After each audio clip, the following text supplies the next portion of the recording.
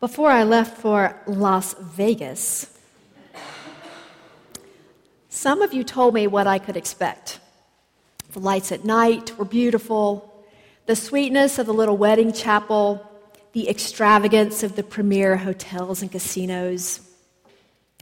Before I left for Las Vegas, any stories I might have told about that city would have been your stories. They would have been others' stories.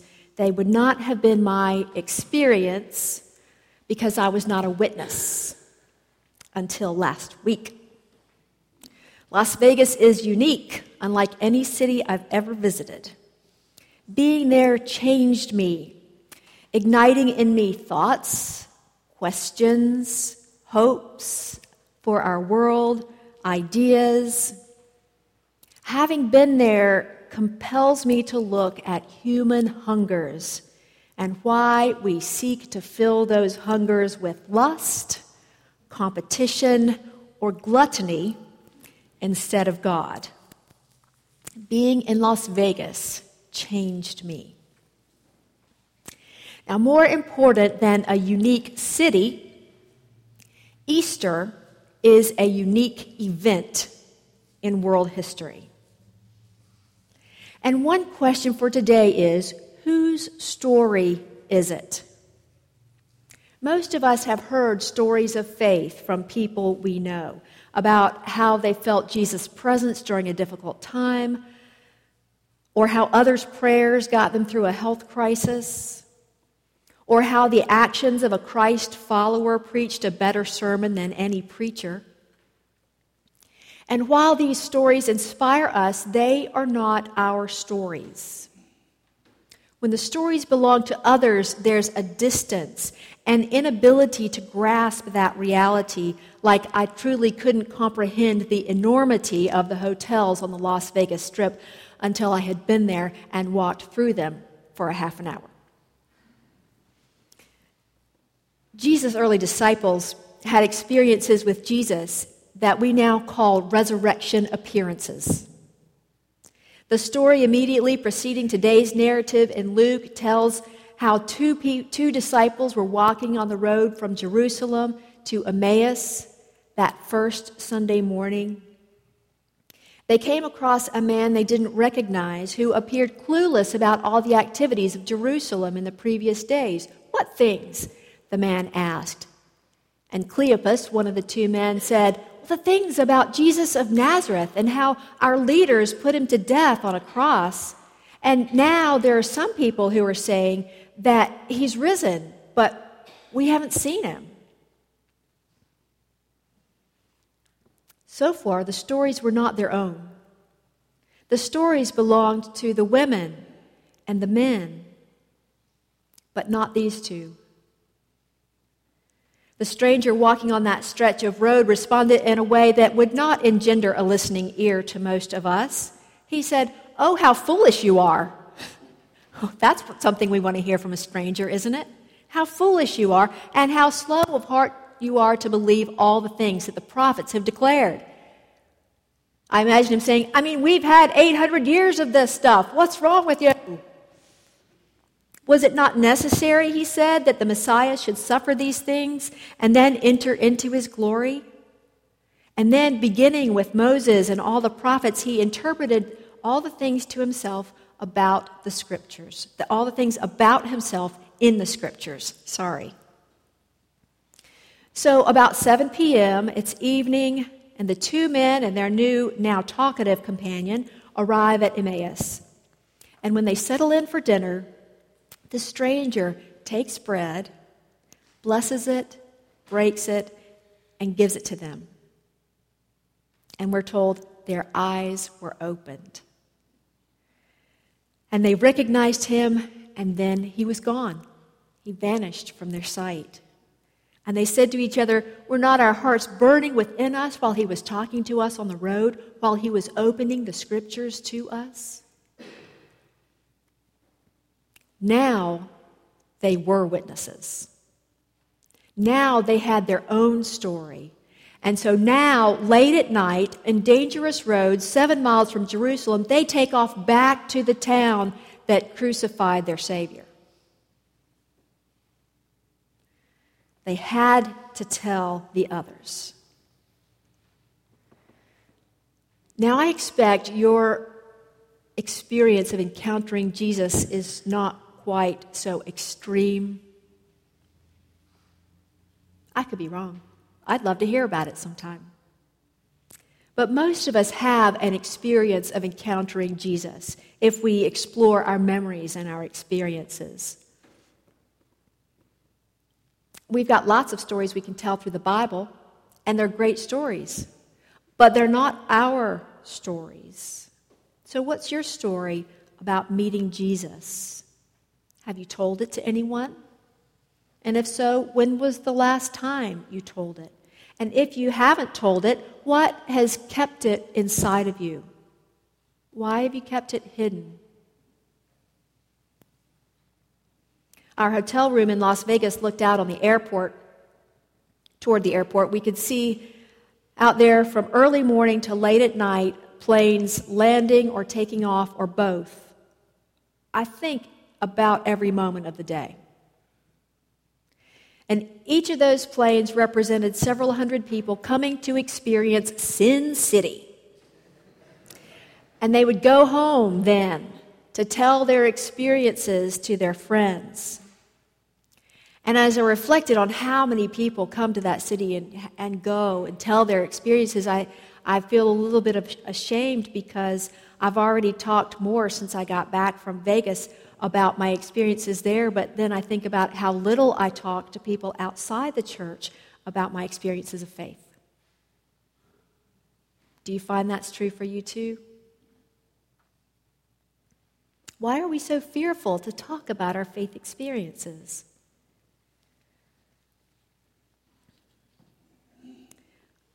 Well, Jesus comes into this room where people are anxious and fearful. And the first thing he says is, "Peace be with you." What a gift. Among all the anxieties, all the things that make our muscles tighten up, all the worries that roll around in our minds, Jesus says, "Peace, shalom be with you." And it's not just an individual peace, it's a wholeness that only God can give. Peace be with you. And we're told that the disciples were startled and terrified and saw and thought that they were seeing a ghost. And so Jesus proves to them that he's not a ghost by asking for something to eat. And so it goes into his mouth and they don't watch it drop to the floor. A ghost does not have flesh and bones as you see that I have. And then he said to them, these are Luke's words, "These are my words that I spoke to you while I was still with you, that everything written about me in the law of Moses, the prophets, and the Psalms must be fulfilled." Does that sound like the previous passage about what he said to the two men on the way to Emmaus? And then to them as well, he opened their minds to understand the scriptures. And he said to them, "Thus it is written, that the Messiah is to suffer and to rise from the dead on the third day, and that repentance and forgiveness of sins is to be proclaimed in his name to all nations, beginning from Jerusalem," the holy city, the city where the people crucified him. You are witnesses of these things. Now it's your story. Bring to your mind's eye the faces of people who have been witnesses to you of their faith. Do you see parents, grandparents, Sunday school teachers, coaches, other teachers? If we don't talk about our faith experiences, the world will not know that they are forgiven. And that is a woeful state of mind and heart. Several years ago, a high school student visited our worship service, and when I invited her to talk, she wanted to come to the office. And she confessed that she and her boyfriend had done something that she was ashamed of and didn't think that God could forgive her for. And we talked then about confession and repentance and forgiveness, and we prayed. And she walked away with the beginnings of peace. Never saw her again. And so I pray that that was enough, that she just had to experience and hear somebody else remind her that she is forgiven, that she has repented, and God loves her. We pray that whenever we pray the Lord's Prayer, asking for God's forgiveness. When we are not witnesses, verbally or in action, to repentance and God's forgiveness, why wouldn't we try to satisfy our hungers in Sin City? What harm is there in living for the thrill of the moment, even though that thrill soon fades away? Our hungers sure get us in trouble sometimes. One comfort for me is that in verse 48, our last for today's passage, Jesus uses the plural you. You are witnesses of these things. Together we have experienced the risen Christ, and together we can proclaim that repentance and forgiveness. And I think it's worth asking then, why were these the most important things that Luke's Jesus wants us to remember? The Messiah is to suffer. The Messiah is to be raised on the third day. Repentance and forgiveness of sins. And in this version and other versions too, it's singular. It goes together. Not repentance and forgiveness of sins are to be preached, but repentance and forgiveness of sins is to be preached. You hear the difference? They go together. Repentance and forgiveness of sins is to be proclaimed in His name to all nations, and fourth, you are witnesses of these things.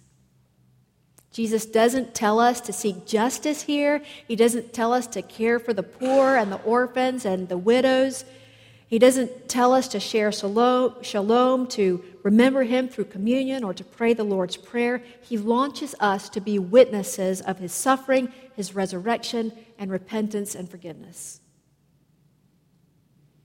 Tell the story of your encounters with the God who conquers a suffering and conquers death and forgives our sins.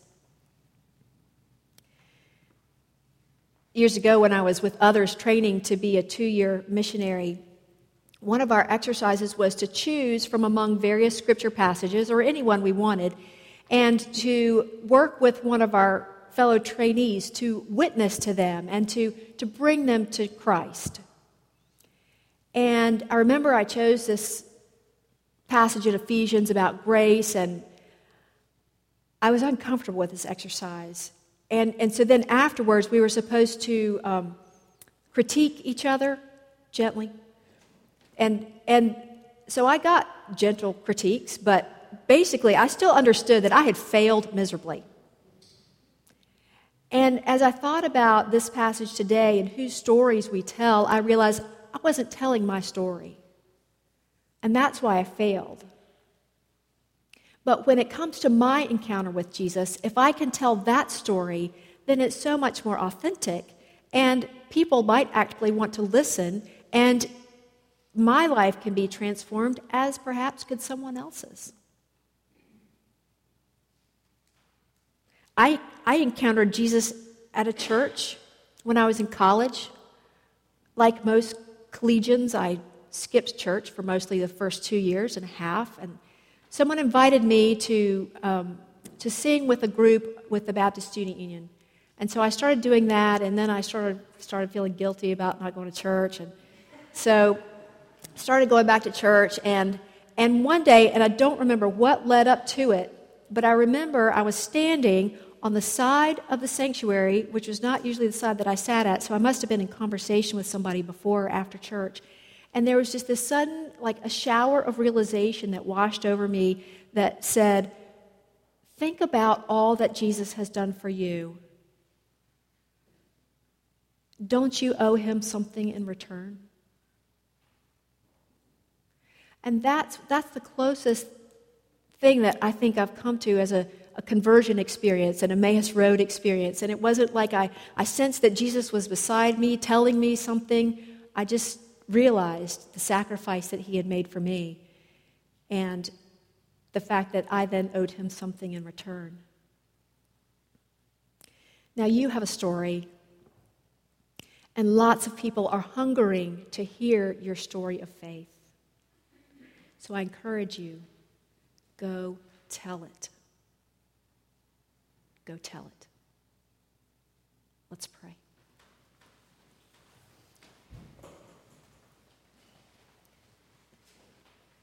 God of love and God of power, and again, the God who breaks down fears, we pray for your courage as we seek to follow you and do what you call us to do.